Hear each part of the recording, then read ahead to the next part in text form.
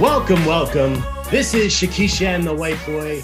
I am the White Boy, Ryan Dinger, and I've got tickets for a tennis tournament later today, so we've got to get through this episode. I am here, joined by my stellar co-host, New York City's own Shakisha Williams. Full disclosure, I don't have tickets for a tennis tournament. I just felt like that was a very white thing. You know, have you ever seen tennis in person? I have not. I'm living for that. Like, I really want to go to Queens. I never have either. Out the Open, yeah. Maybe we should do a live show from the U.S. Open. You think they would? That would be amazing. We could get like the Williams sisters.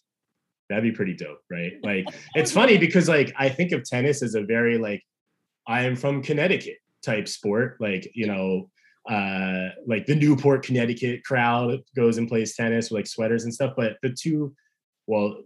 the greatest tennis player ever and two of the greatest ever are Venus and Serena, of course, who are, I don't know if you know this, Shakisha, they are not white. So they are not white. Maybe it's my issue. Not white.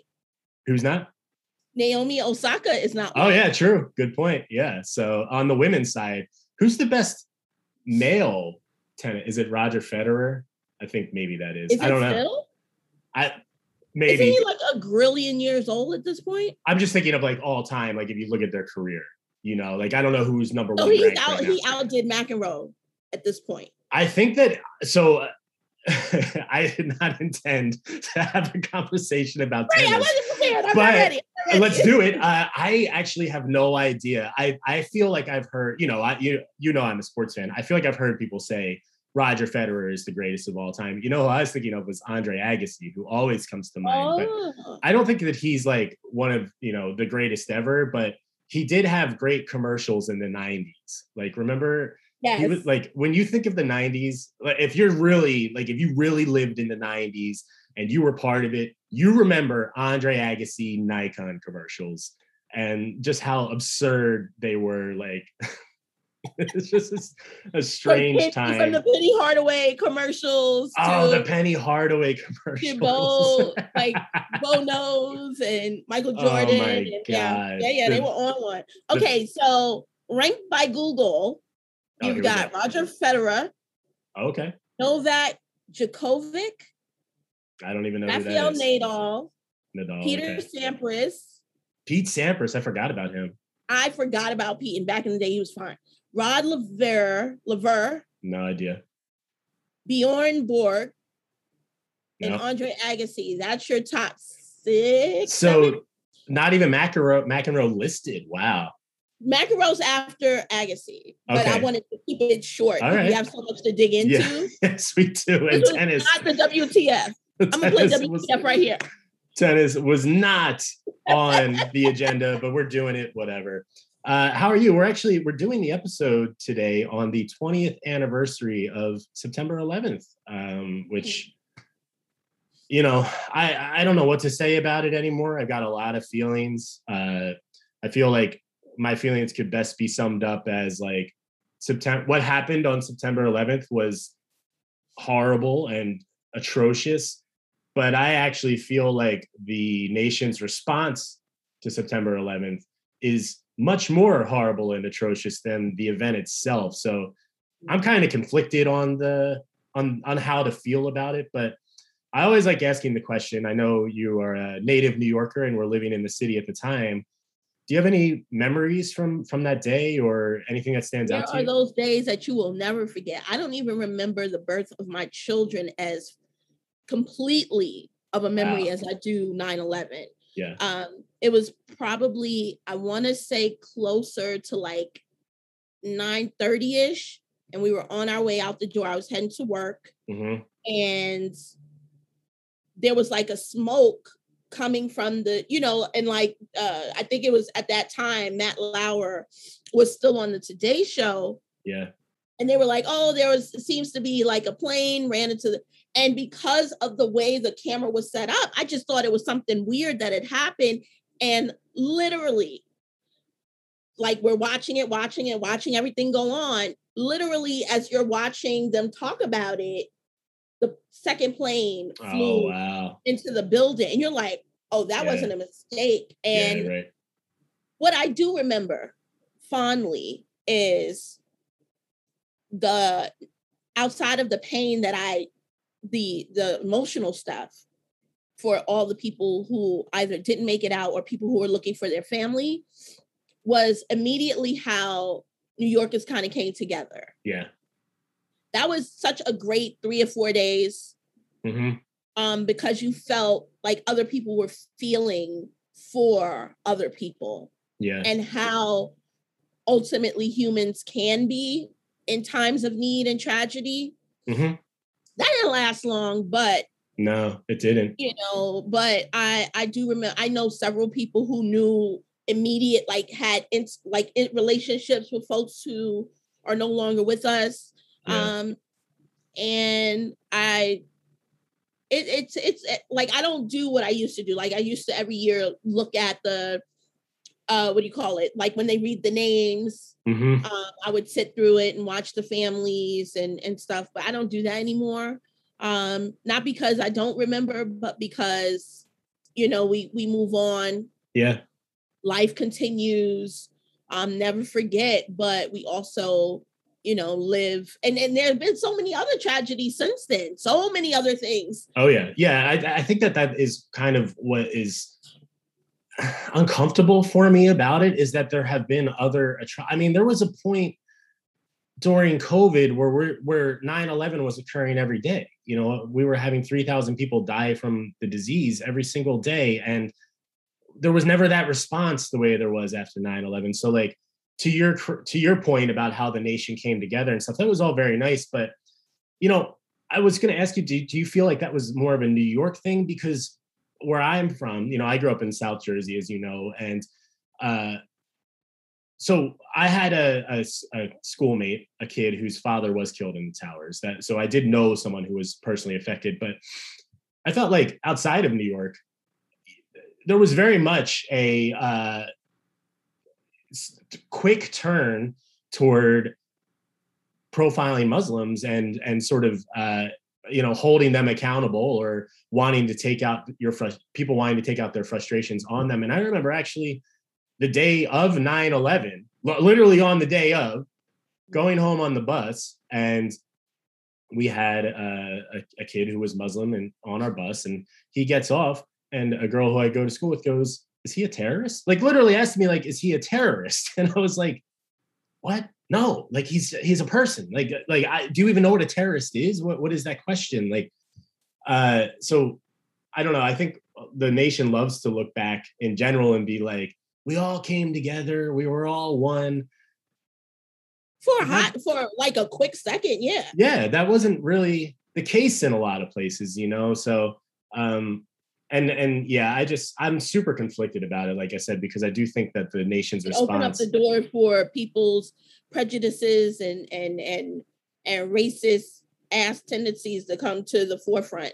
But you know, and you know, people say never forget and all that stuff, and like I know you as a New Yorker, like you live true to that. But I was thinking this morning about the famous story now, Donald Trump, he who shall not be named, excuse me. We haven't had to mention him on the show in a while. It's been very nice, hasn't it? He who shall not be named gave an interview on CNN that morning where he bragged about how his building was now the tallest in downtown Manhattan. And we elected that guy president. So how can you be like, we're never going to forget? You already forgot. You voted for him. You forgot. You let it go. So it's like, you know, I just think it's disingenuous in a lot of ways, the way people use 9/11 as like I love my country and I'm this and that and rah, rah, rah. And you're like, yeah, but like, I mean, I've seen it happen. Really they redesigned America's relationship with Martin Luther King. They hated Martin Luther King when he was alive. Hated him when he was alive. And then all of a sudden, you know, because of the speeches that he talked about peace, or he talked about, you know, coming together, and lauded that as who he was, and he wasn't. He was an imperfect human being with a righteous cause. He wanted people to have rights. And at the bottom, at the heart of who he was, he got on a lot of people's nerves because he was asking for change. And people now, like, you know, we got a whole holiday. They didn't even want to give him a holiday. Was it Arkansas or what's the other one? Arizona? One of those, it's either Arkansas or Arizona. Forgive me both. for whoever I'm putting it on, but didn't want to give them the holiday. Like they were like holdouts, like, nah, that's right. Pass. Like, so we have a tendency to rewrite history, which is why it's so important for the truth tellers to keep saying the truth, keep reminding people so that we don't keep repeating it. Unfortunately, we do, because we like to forget. We never forget. All right, I'm gonna close it. Can't get much worse than that. We just hit rock bottom on the conversation. So is this our WTF? Like, that's not our WTF no. We got more 9/11 coming up on WTF. In fact, I think it's going to be a good one. Before we get to that, I did want to let the listeners know we've got an excellent episode on tap for you today.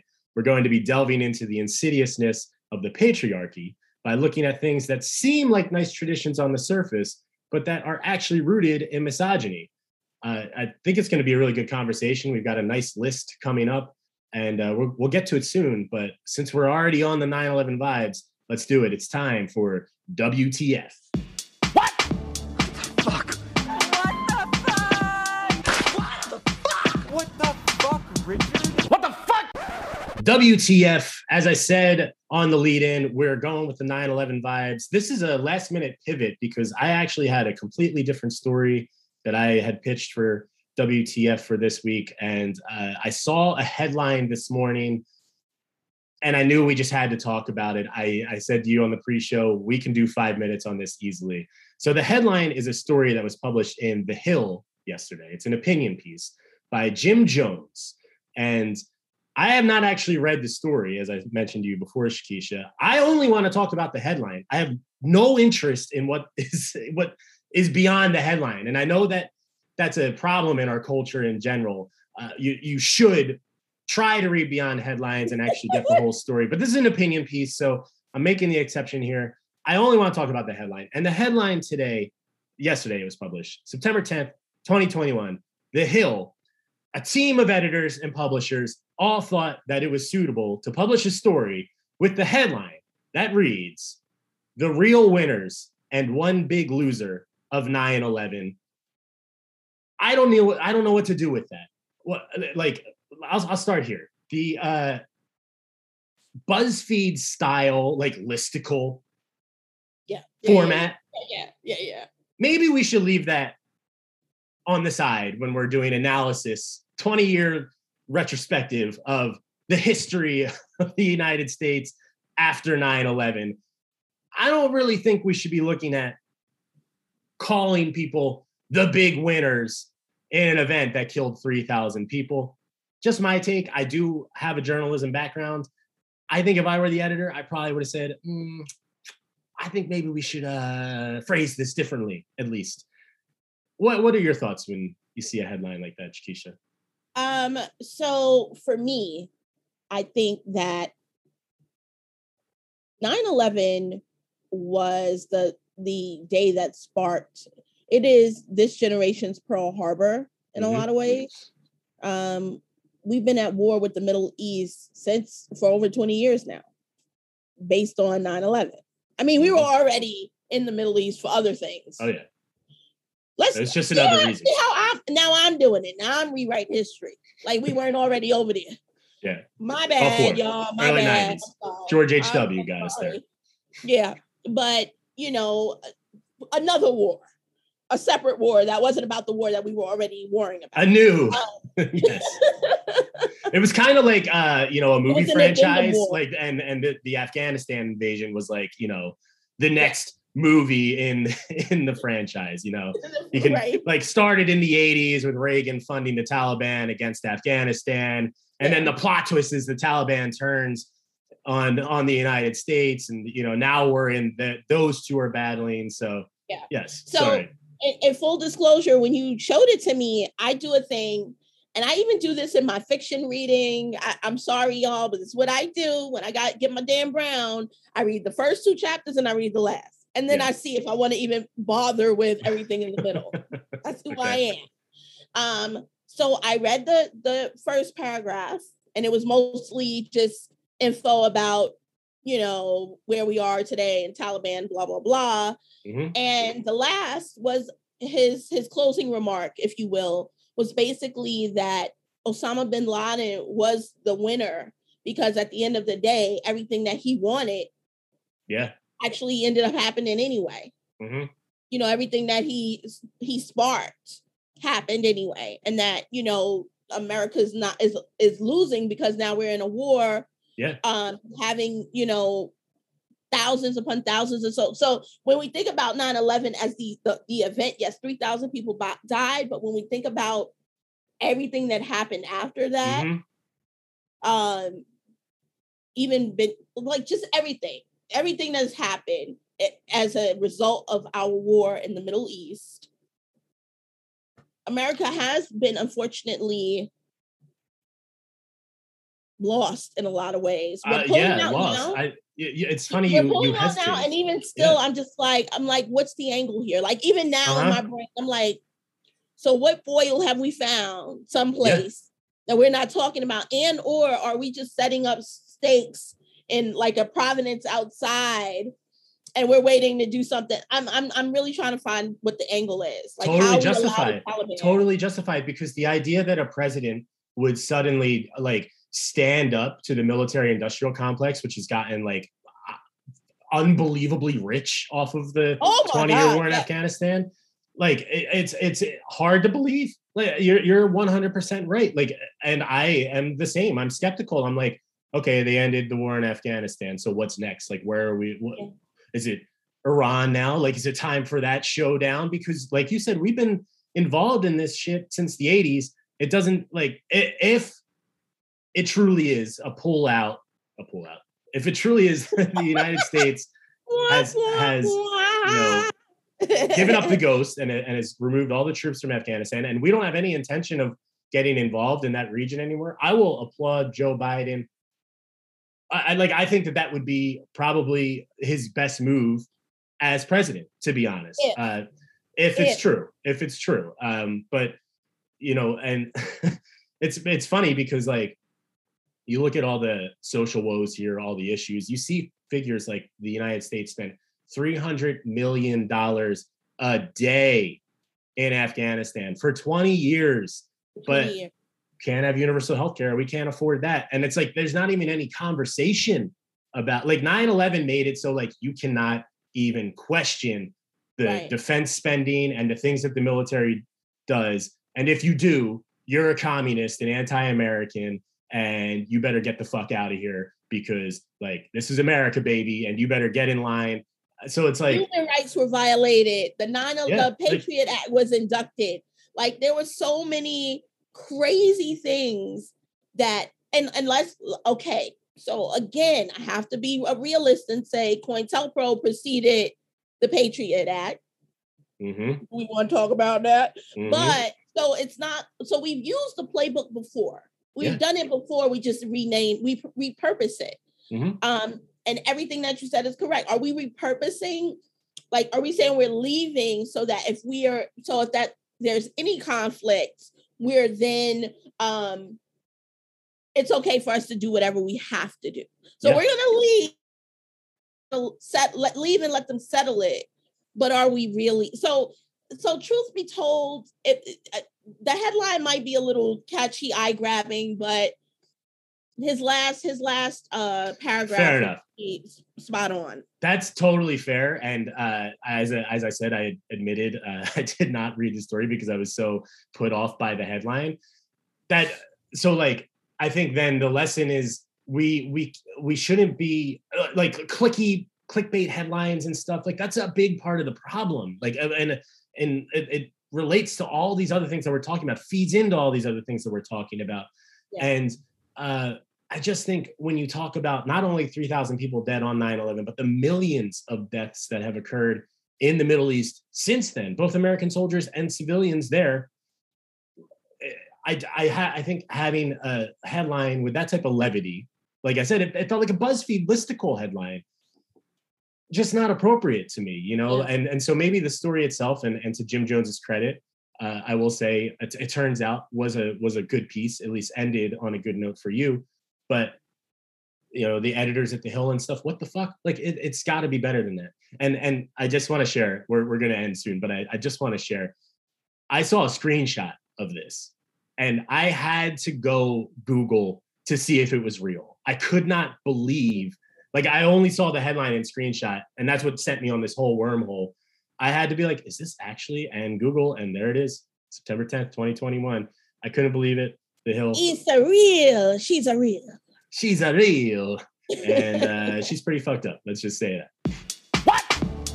Fuck. What the fuck? What the fuck, Richard? What the fuck? Oh, man. WTF. So I think that was enough 9/11 talk.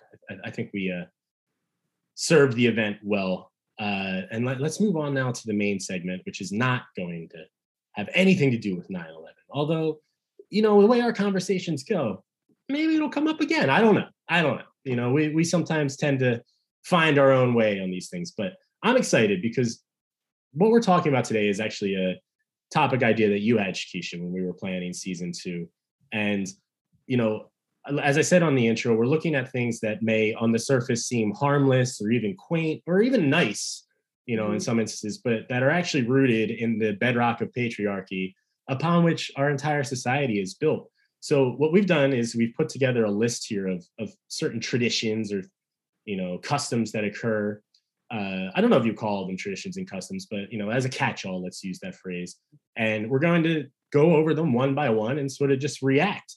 But before we do that, I actually just wanted to ask you, Shakisha, what was the inspiration for this episode? How did you come up with the idea? What inspired you to take us on this little journey? So there are so many things, including, well, we'll dive in, but what I've always wondered when it comes to tradition versus Westernism versus sexism versus misogyny, where did it all lie? So is it traditional about wearing a white dress on your wedding day?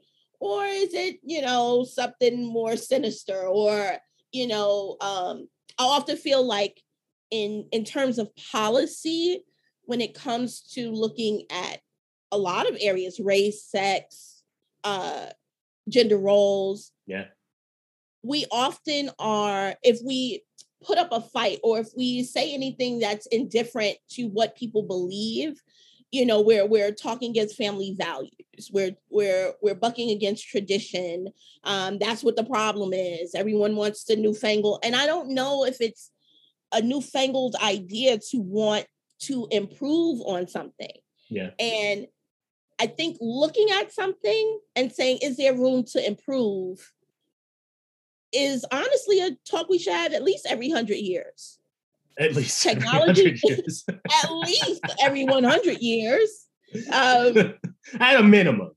At a minimum. Start of every century. Let's run down the list. And I say every century because, it could be every 50 years, right? But even if we evaluate something over a century, that's a lot of advancement in technology, in how many humans are now on the planet. That gives us time to really look at and see a trajectory over and we don't do that. We don't do that with education. We don't do that with a lot of things. So maybe it's time to look at some traditions and say, are these still working for us? Or are we just, you know what? I'm going to end with this. There's this little, I don't even know if it's like a little allegory or whatever, but a woman, she's making a ham and she cuts the ham in half. And her daughter asks her, well, why do you do that? And she said, I don't know. My mom always did it. Mm-hmm. She says, go ask grandma. The grandmother said the same thing. I don't know. My mother always did it. So she goes and asks the great grandmother, and the great grandmother said, well, my pot was really small. So I always had to cut it in half in order to, fit the pot that I had.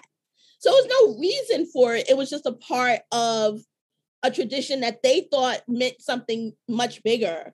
So I wonder if a lot of times are we just cutting the ham, not knowing what the story is behind. I love it. Let's examine some hams, shall we? Get the hams in here. Let's go. Get the hams. You had mentioned before weddings, and that is the white dress at weddings. And that is a great place to start because the first one on our list is having the father give the bride away at the wedding. And actually, in my research, weddings in general are rooted in this sort of misogynistic undertone that people Tell don't us really more. think Tell about. us So more. like, you know, I had found just stuff I had not thought about. The bride being expected to take the husband's name. That was one thing that came up. Or the removing of the garter with the teeth, which that's an old tradition. Let's start there. Have you ever actually witnessed someone do that? Only in movies. I have seen it at a real wedding when I was about 7, maybe.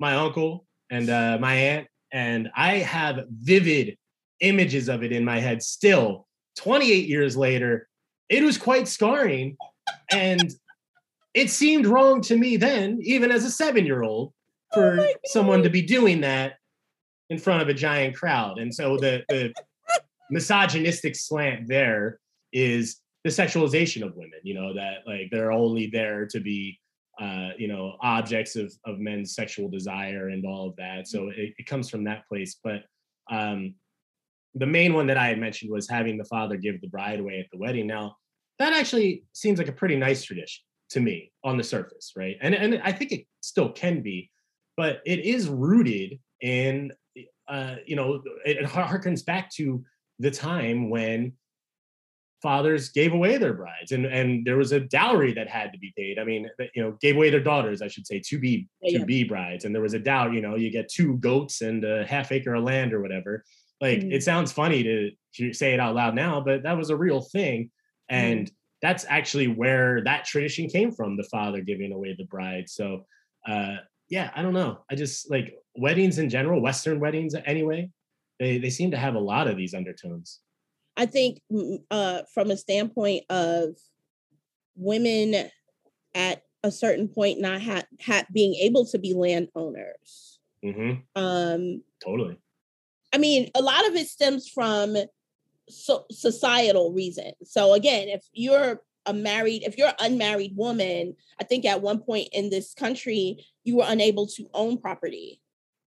So you had to have either a husband or a male relative in order to make transactional agreements or anything like that. Not to say that there weren't women who had figured out how to get around that and still allow, a nephew or something to look after them, their things. But I think ultimately in certain areas of the country, you could not own land if you were a woman. So, and so now that doesn't even, women can vote. Women can have to pay taxes because FICA comes first before my kids.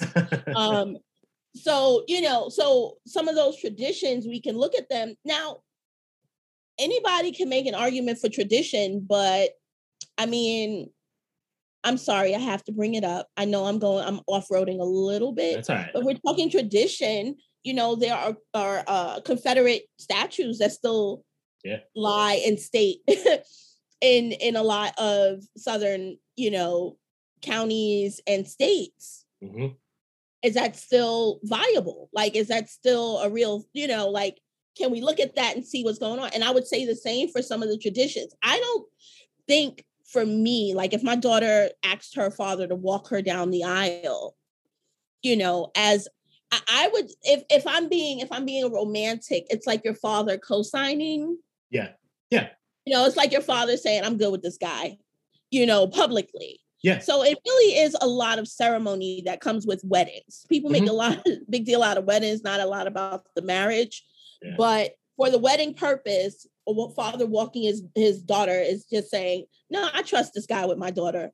Yeah. And I think I think up front we should say, I think we agree. We both consider ourselves feminists, and I think the ultimate goal of feminism is that a woman should be able to do what she wants, whatever she feels is good. So if a woman wanted to be walked down the aisle by her father, that should be fine. But having the conversation about like the tradition, I think is still important, just to sort of show what a lot of our culture has been built on, because to root out misogyny and racism and all these other things you're talking about, you need to first sort of recognize them. And that doesn't mean you need to completely do away with these traditions.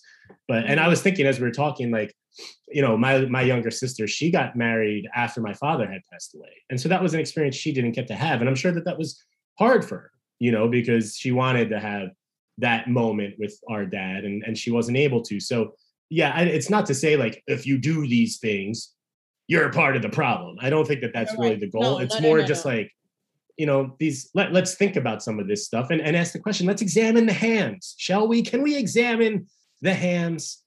I just want to look at the hams. So I was curious, is Williams Dwayne's last name, or is that your I'm Dennis Williams officially. Oh, that's right. You are. I did know that. Oh, so I'm a hyphen. Well, I'm not even a hyphen. People think Dennis is my middle name because I didn't want to hyphenate. Yeah, that's true though. I did know that. Fair enough. All right. But I will also say for those people who don't have, because we've learned that family is a larger element. So what if you don't have a traditional home? What if you got two moms or two dads? Or what if your grandmother raised you, or with your aunt?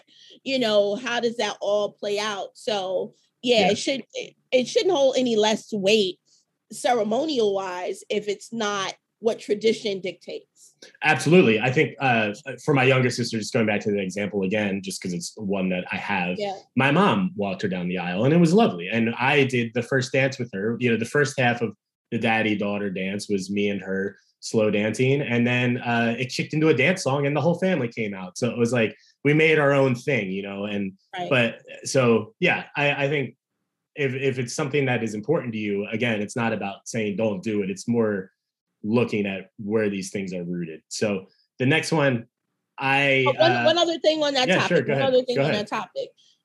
And we have to also understand that a lot of marriage culture here in America is based on white specific class driven ideals. Yeah. So I think that has to be taken into account as well. Yeah, I think that's a great point.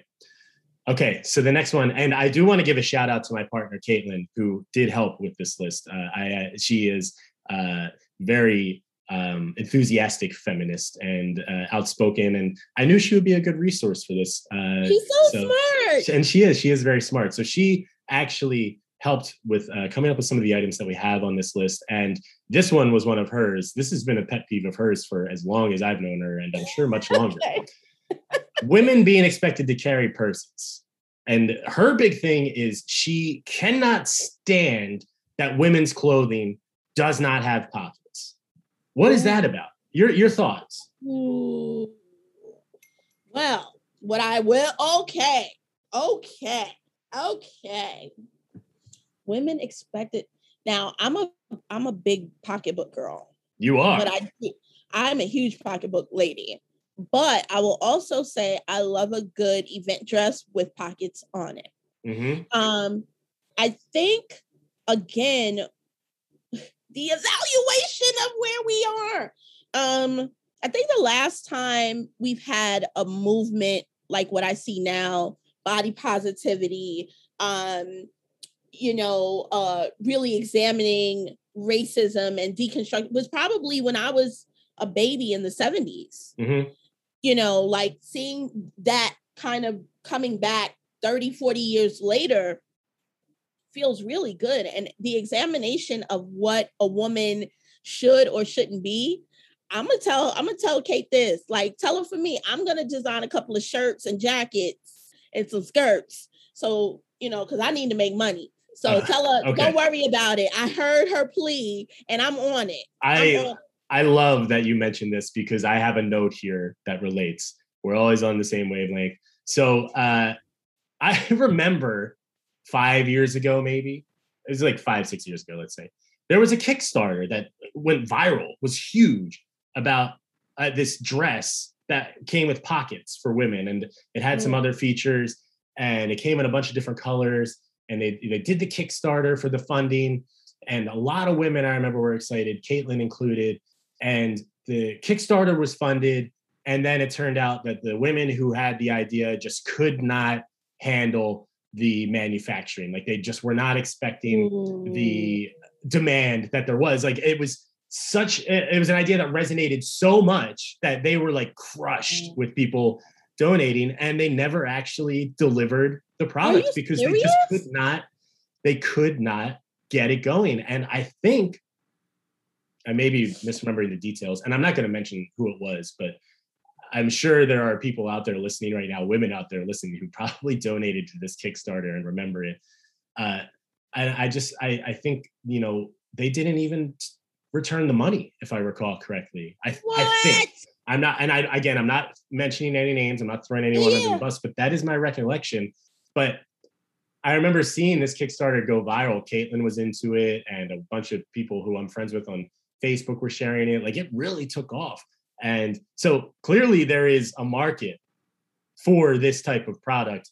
And, SATWB, I'm not above merchandising. Like, if that's what we need to do, let's work with a designer. Let's get it going and give. I mean, to be honest with you, if there were no problems, there would be no podcast. So I'm cool with talking about the problems. Let's do it. But I'm also a solution-driven person. And some things we don't have to wait for that to be like, what is that? What does that look like? How is that in the winter? Because I do often go, like, men don't have to do the messenger bag. Like, some men do. Some men do the backpack. Yeah. Some men do the messenger bag. I've even in New York seen the guys with the, with the recyclable totes because, New York and Trader Joe's. I do a tote bag. But see, so I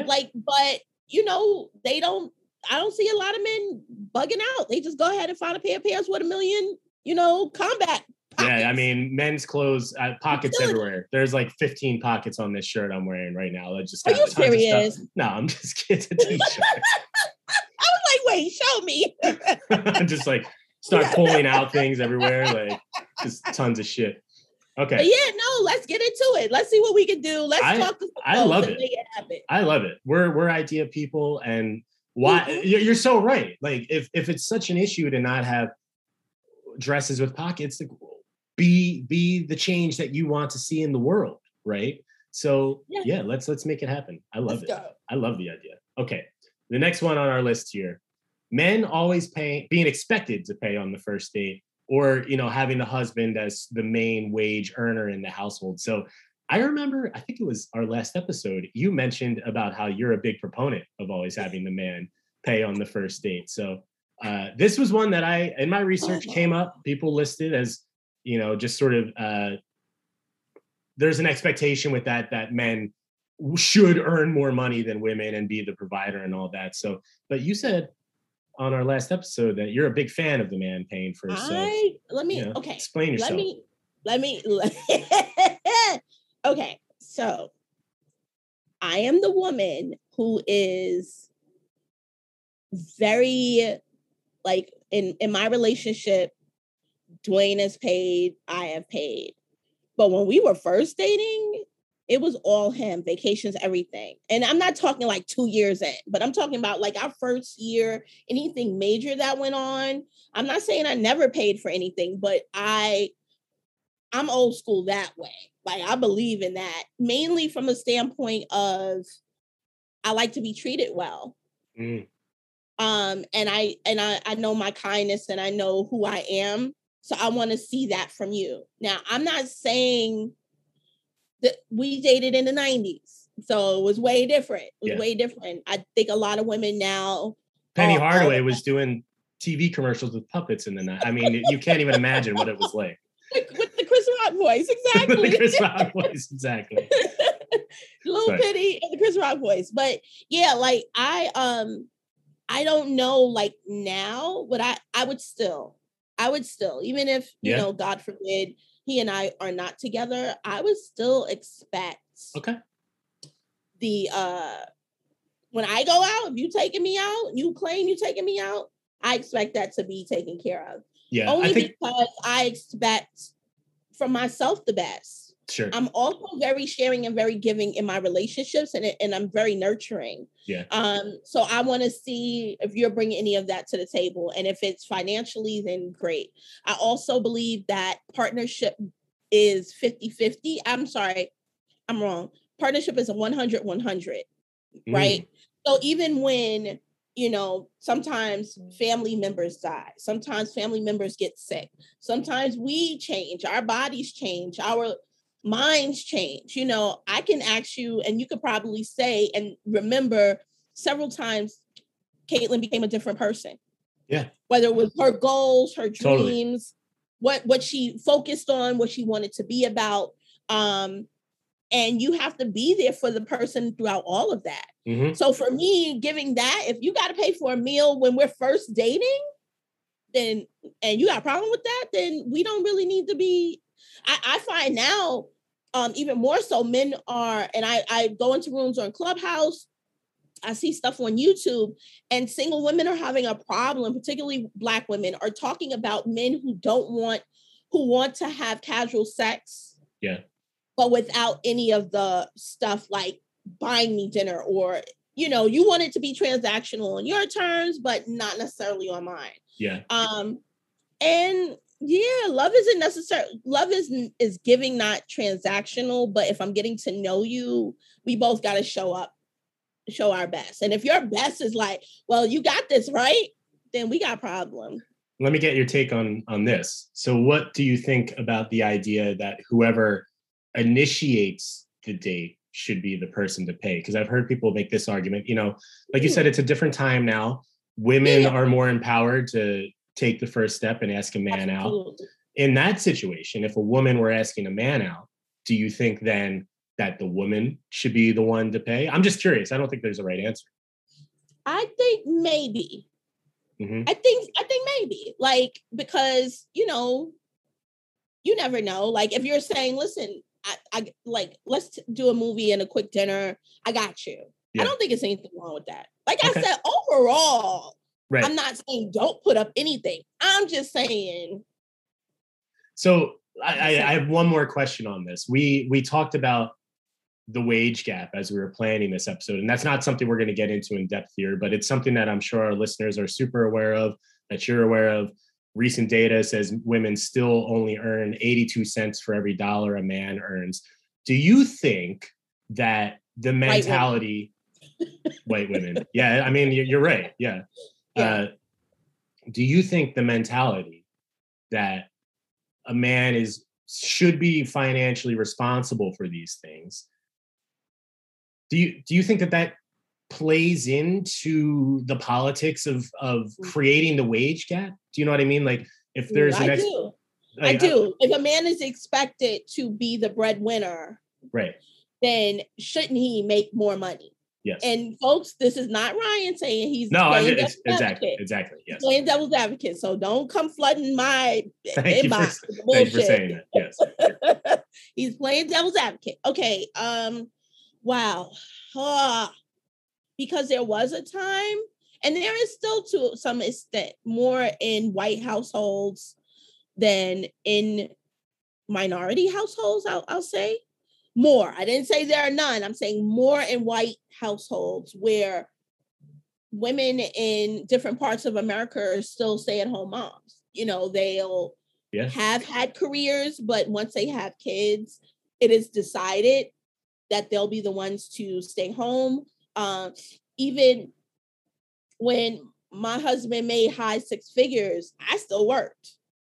So I never felt like I had the luxury, but we also lived in New York at the time. So it's a different way of whatever. Definitely. And I've never been the woman who wanted to be the stay-at-home. That's never been my goal. Yeah. I wanted to raise good people, but I didn't want to be a full-time stay-at-home mom.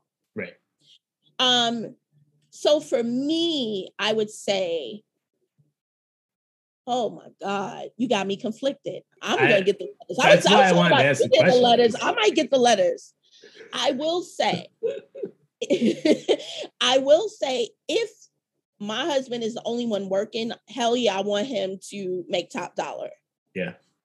But I don't want it to be at the expense of a woman, who might be divorced and have to do the same work as a man, but not get paid for what she's doing. I want that across the board, because a lot of women who are still in the workforce forever, whatever their reason and rationale is, you deserve to get paid for what you do. Yeah. Equal pay for equal work. I think we both agree with that. Equal pay for equal work. So I don't think I have to, if I can pay him that much, I can pay her just as much.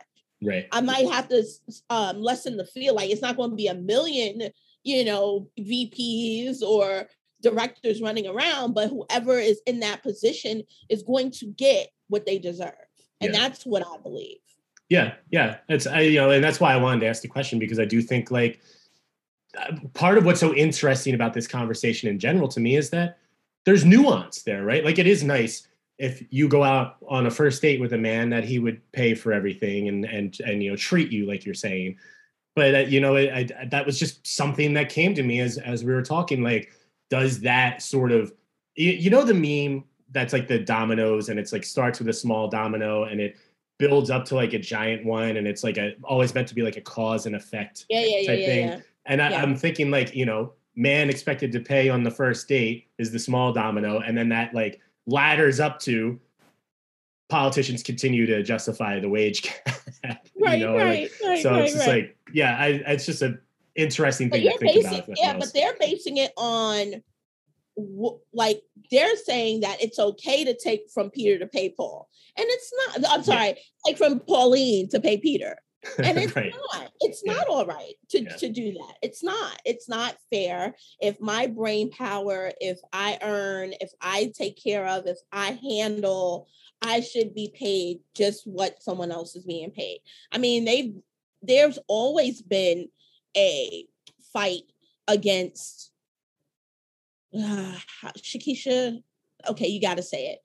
There's always been something against what the white patriarchy wants. And the arguments have been made for why we're going to enslave this race, why we're going to take the land from this one, why women shouldn't have this, why Black women shouldn't have this, why Black men shouldn't be able to do this. There's always a reason in a box.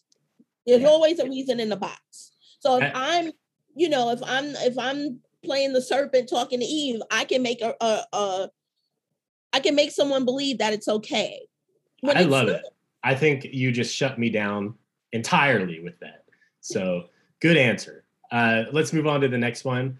The next item on our list is gendered products. And what I mean here is like pink cats. You've got like the regular Bic razor, and then you've got the lady Bic. So like the regular Bic is assumed to be the male version.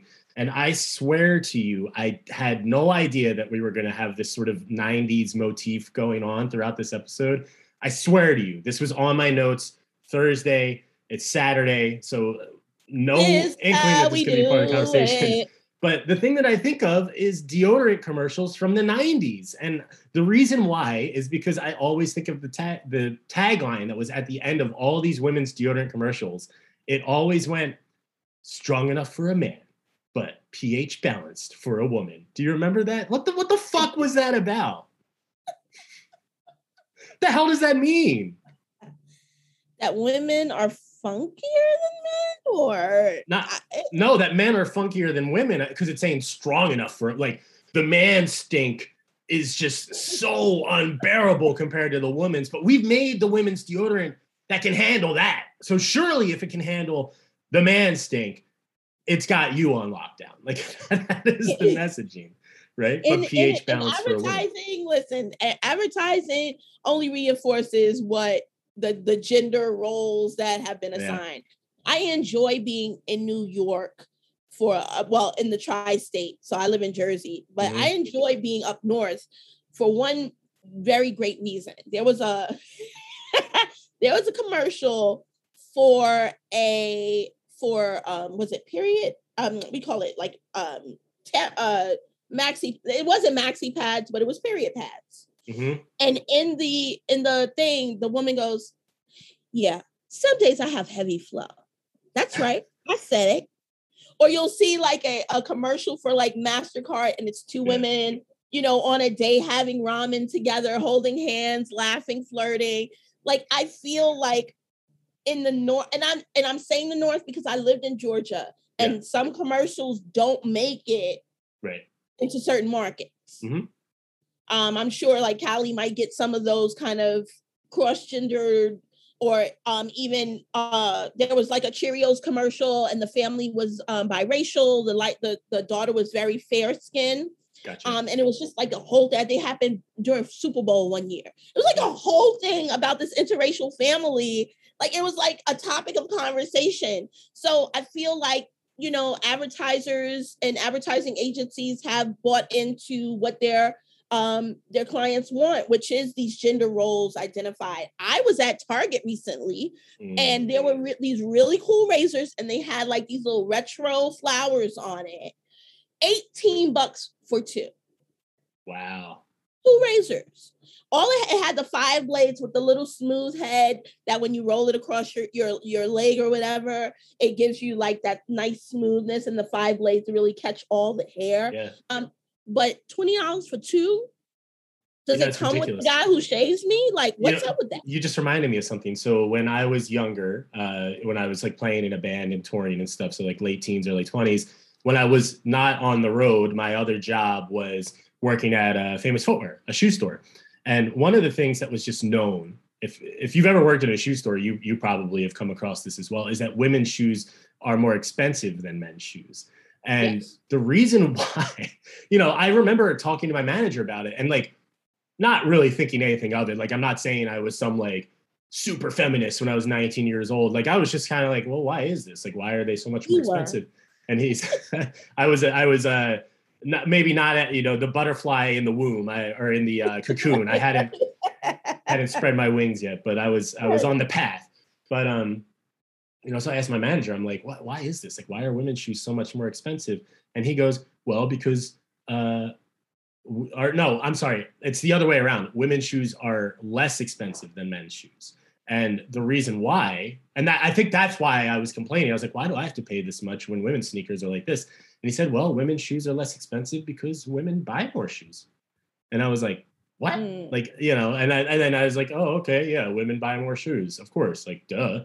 But you're like, so like, that's how they set up the pricing for shoes. The expectation that women are going to buy more so we can charge them less because we know we're going to get more money from them overall because they're going to buy 5 pairs where a man buys one. Like, I like shoes. So like, does that mean that like I'm feminine now because I like to have a lot of shoes? Like, it's a weird, it's a weird hand. It's a weird hand. I feel like there's also a fat tax. I'm a plus size woman. And I feel like if I go to a store, I don't find a lot of things on sale because generally they make less. My size runs out faster. And if I don't buy it, when I see it, it's just done. So, and let's not even talk about the fact that so many clothing realtors don't even sell sizes above 12 for right. in fashion and stuff. So let's just get into all of that. By the way, the pink tax is real. Oh yeah. If you're unfamiliar, the pink tax is the extra money that women have to pay to get the products for managing their menstruation and all of this. So like pads or tampons or those types of things. There's or even like what I just talked about with the razors, like right, razors. Like if I go and get the blue ones, the blue ugly ones. That the men's. It's the same fucking razor. It's just blue. It's $7, but because you threw a flower on it, I'm gonna pay $19.99. No. Yeah. Totally that's absurd. pink tax, y'all. So a couple more, and then we'll wrap up our list. This one, I think is interesting because we're both writers, right? We both have a writing background. And what I initially started thinking about is, as you know, Shakisha, I've been learning Spanish now for a few years. And Spanish is obviously super rooted in gender, and a lot of the rules are, objects are masculine or feminine, and grammar is built all around whether an object's gender is feminine or masculine, and all these things. But of course, you don't even have to look at Spanish to find other instances of this. And the one that I thought of is in the English language. There are the man is always sort of the the standard. So it's like you refer to mankind, or just like man in general can refer to all people. Fireman, policeman, postman. Like male is sort of the standard for language. And when I went to school for English, so I had extensive courses on grammar, and it was always drilled into us that this was how you were supposed to write. These were the rules, and that's just how it is. Or like a good example also is in Spanish, if you're referring to a group, it could be 11 women and one man. But if there is one man in that group, now the entire group is masculine. So like if I were referring to myself and 11 other women, I would say nosotros versus nosotras because I'm a man and so I'm in it. So now we're all gendered masculine. So yeah, I don't know. What do you, is that something? It just goes back to, for a very long time, men controlled, as we know, not only language and wars and the power structures, but obviously how we view ourselves. I mean, even now, I'm going to be completely honest. I try to incorporate a broader, like, there's this thing we go, hey guys. And there are a lot of people who are struggling to get away from those identities. Yeah. So am I being fair to someone who's trans or someone who's non-binary if I say, hey guys, yeah, or like don't respect the they pronoun? So it's even bigger now than just men and women. It's like, how do I become a human that is respectful of people's identities and inclusive of that? Yeah, that's a great point. Yeah, so mankind, if we're gonna get tech, because I know there's someone out there's like it's a portion of the word human, which is the Latin word for I know what you're saying, but what we're saying is that the male identified, that we're identifying all species of humanity under the umbrella of man. Is that a fair assessment? And how do we unpack that? How do we, globalize it and make it more democratized? Yeah. Outside of it just being a man thing, yeah. How do we democratize our language in groups and inclusivity? Yeah, I would say, like, if someone came with that response, well, mankind, man is part of the word human. I think the easy response is, well, then why not just say humankind? Like, why isn't that the standard? And hey guys, that is one that I myself have struggled with immensely, because that's a phrase I go to a lot, and the word that I've been interested in and have been trying to incorporate more is folks. That, and obviously there's the especially in conversations about inclusive language and transgender individuals and all that. Folks, FOLX is the accepted saying now, and that incorporates everyone, supposedly, whether you're a man, woman, non-binary, all of those things are included in folks. But there's an interesting conversation about like people using folks but not using that spelling, and how that means like, oh, they're not really like as progressive as they're purporting to be. And the conversations that happen around all this stuff online. So that's just been a part of the debate around language in general. But again, there's clearly a root in misogyny here and patriarchy and all those things. And I think it's funny because like growing up and stuff, you hear, oh, well, words can't hurt anyone. Words are nothing. But words actually really do matter. And that has been a big part of the general conversation that's been happening over the last 5-10 years, is like, absolutely. No, actually, like, sticks and stones may break bones, but words can be hurtful too. And the words that you use are important because they can sometimes mean more than you intend them to, or have a deeper meaning than maybe you realize. So always good conversation to have. One more on our list, and then we'll call it on the That's Not Tradition, It's Misogyny rundown here. This one was one that I had several conversations about when the movie came out. So I just generally the examination of like how women dress in movies from a feminist standpoint, or what their outfits are like and stuff. And sometimes it can be well-meaning. And what I mean by that is, the example that I think of is Jessica Chastain's character in the new Jurassic Parks that came out, the ones with Chris what's-his-face from Parks and Rec. And so Jessica Chastain's character in that movie, she's like the theme park executive. She's like the CEO of Jurassic Park or whatever it is. And she was criticized in that movie for wearing high heels throughout. She's running from dinosaurs, and she's in these like stiletto heels. And the thing that she said was like, well, I was playing a theme park executive, and that's how a theme park executive would dress. And it wasn't the director asking me to do this or anything. It was a choice that she had made. Yeah. Because she thought that is what her character would do. And so a lot of well-meaning people are bringing up, like, why is she in heels? You know, why wouldn't she wear something more comfortable? All this, all that. And they're well-meaning, like I said, but the conversation that I had with a lot of people that was eye-opening for me was, you never would have this conversation about a man's character. There's never a conversation about the way a man dresses in a movie, whether that was appropriate for a man or would a man really do that and all these things. So why is there the need to examine women's clothing in cinema to this degree when you wouldn't do the same for a male actor? Wow.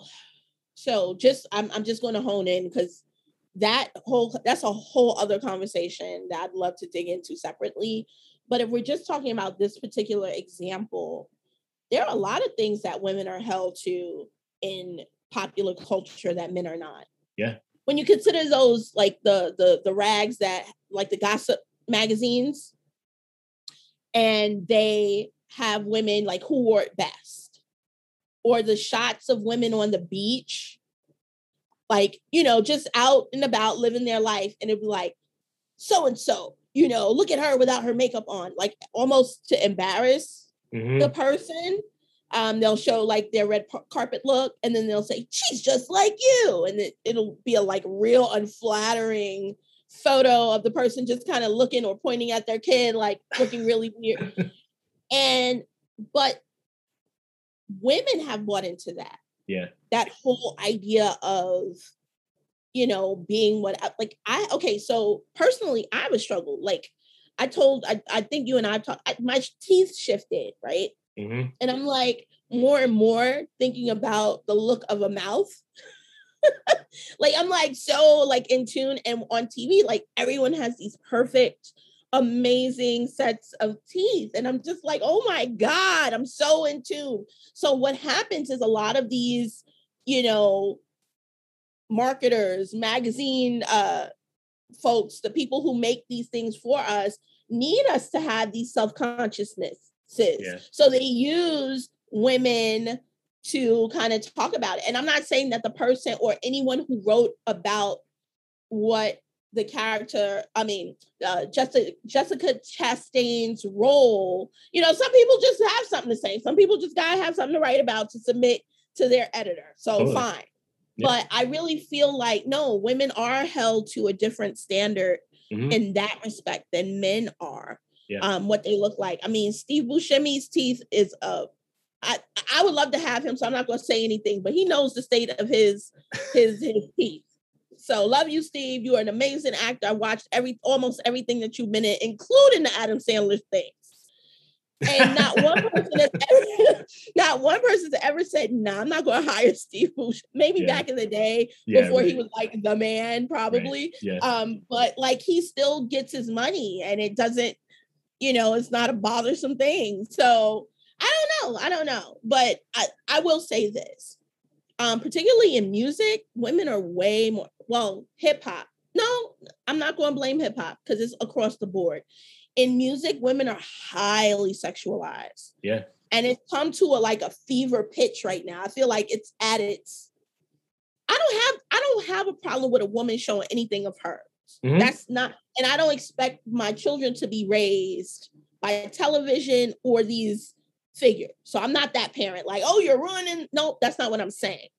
But I'm saying this person has talent, obviously, but the way to sell records and the way to receive public attention is to show your body. I love it when you see like a Megan Thee Stallion in like a Vanity Fair and she's pared down a little bit, and it's not necessarily about, you know, her booty cheeks clapping. I love Megan, and I love the fact that she's a Black girl who I grew up with. She looks like the women that I knew in my life. Yeah. Beautiful, smart, right, determined. She's been through so much.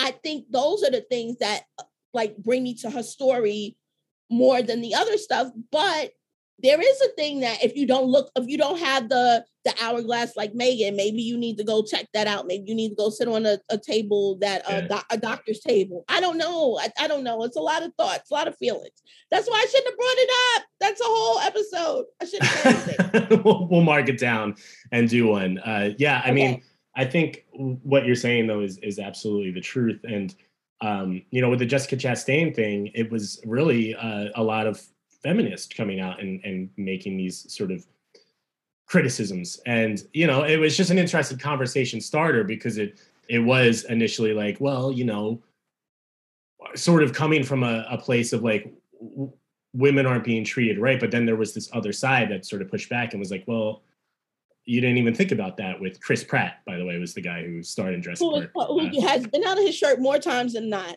Yeah. So it's like, why are you looking at women through this lens when you wouldn't ever think about looking at men through this lens? Because we've done it for so long and we don't even think about it anymore. Our minds are so geared to it that we don't even stop and go, wait a minute, what am I doing? And maybe even talk about that. Maybe talk about the fact that was a thought that you had. That was what you came up with, and then go, wait, but why am I? Like deconstructing your viewpoints. And I think sometimes it's hard for us to do that because, as you and I have mentioned many, many, many, many times over our 20 plus episodes, it's hard to get people to unbelieve or to, get out of their belief system. It's really difficult, even when it comes to something that's as detrimental as sexism. Yeah, that's why you got to examine those hams, baby.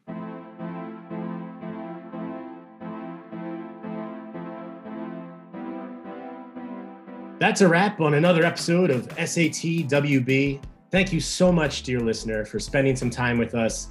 Ms. Shakisha, you were just telling me I should cut the Meg Thee Stallion stuff. I thought it was good. What is the discomfort here? I want to come off like an old fogey, like, you youngins today, you're always with the showing your bodies. No, it's not that. It's honestly just a viewpoint that I have about how much more we are than our bodies, how much more talented these women that I see and love, by the way, are than their bodies. And somehow we're always reduced to just our physical. I think that's 100% fair. And yeah, I mean, Meg Thee Stallion, like, she is absolutely stunning. So like, to your point about her being sexualized and stuff, like, I see why she uses her body the way that she does. And, as a straight man, it certainly works for me. But I think you're right that we should remember, A, that she's a fully formed person. She's not just this, flesh, that's this beautiful flesh. And she's super talented. Like, she's done a lot of really good songs. So, she really has. Like, let's give her due as an artist as well. Because that doesn't, as someone who makes music, it's not easy, guys. It's a lot of hard work to get to that level, to get to that point. And she clearly has done it. So more power to her, I think. Before we get out of here, let me give a shout out to our guy, Berberock, the man behind our theme music. You can find more of his music at brbrck.com. And I do have to say this, it's going to be a little embarrassing for me, but somebody asked me recently if Burbs does all the music on our show. And I just have to clarify that he wrote the theme music for the show. It's a song of his called Boom Bap, but everything else you hear musically, well, I actually did that. So I had to give myself a little bit. Someone was like, oh, Mike did all the music. And I was like, well, not all the music. So I guess I should clarify that I do produce some of the music myself as well. So yeah, I'm a little red in the cheeks now, but I did have to say something. Someone mentioned it and I was like, I should address that. Please. Yes. So a quick reminder for you, listener, that if you have a question or a topic you'd like us to address on the show, you can always send it our way at shakishaandthewhiteboy@gmail.com. We'd love to hear from you and talk about what you want to hear about, to be honest. So if you're still listening, you obviously very much like the show. So please like and subscribe where you can, and follow us on Facebook and Instagram. And we've got the YouTube channel. This episode's going to be up there. We're looking good. I've been happy with the YouTube episode so far. So please check them out. And I think with that, we can hit them with the old DJ Khaled. Another one. We are done. Until next time, peace.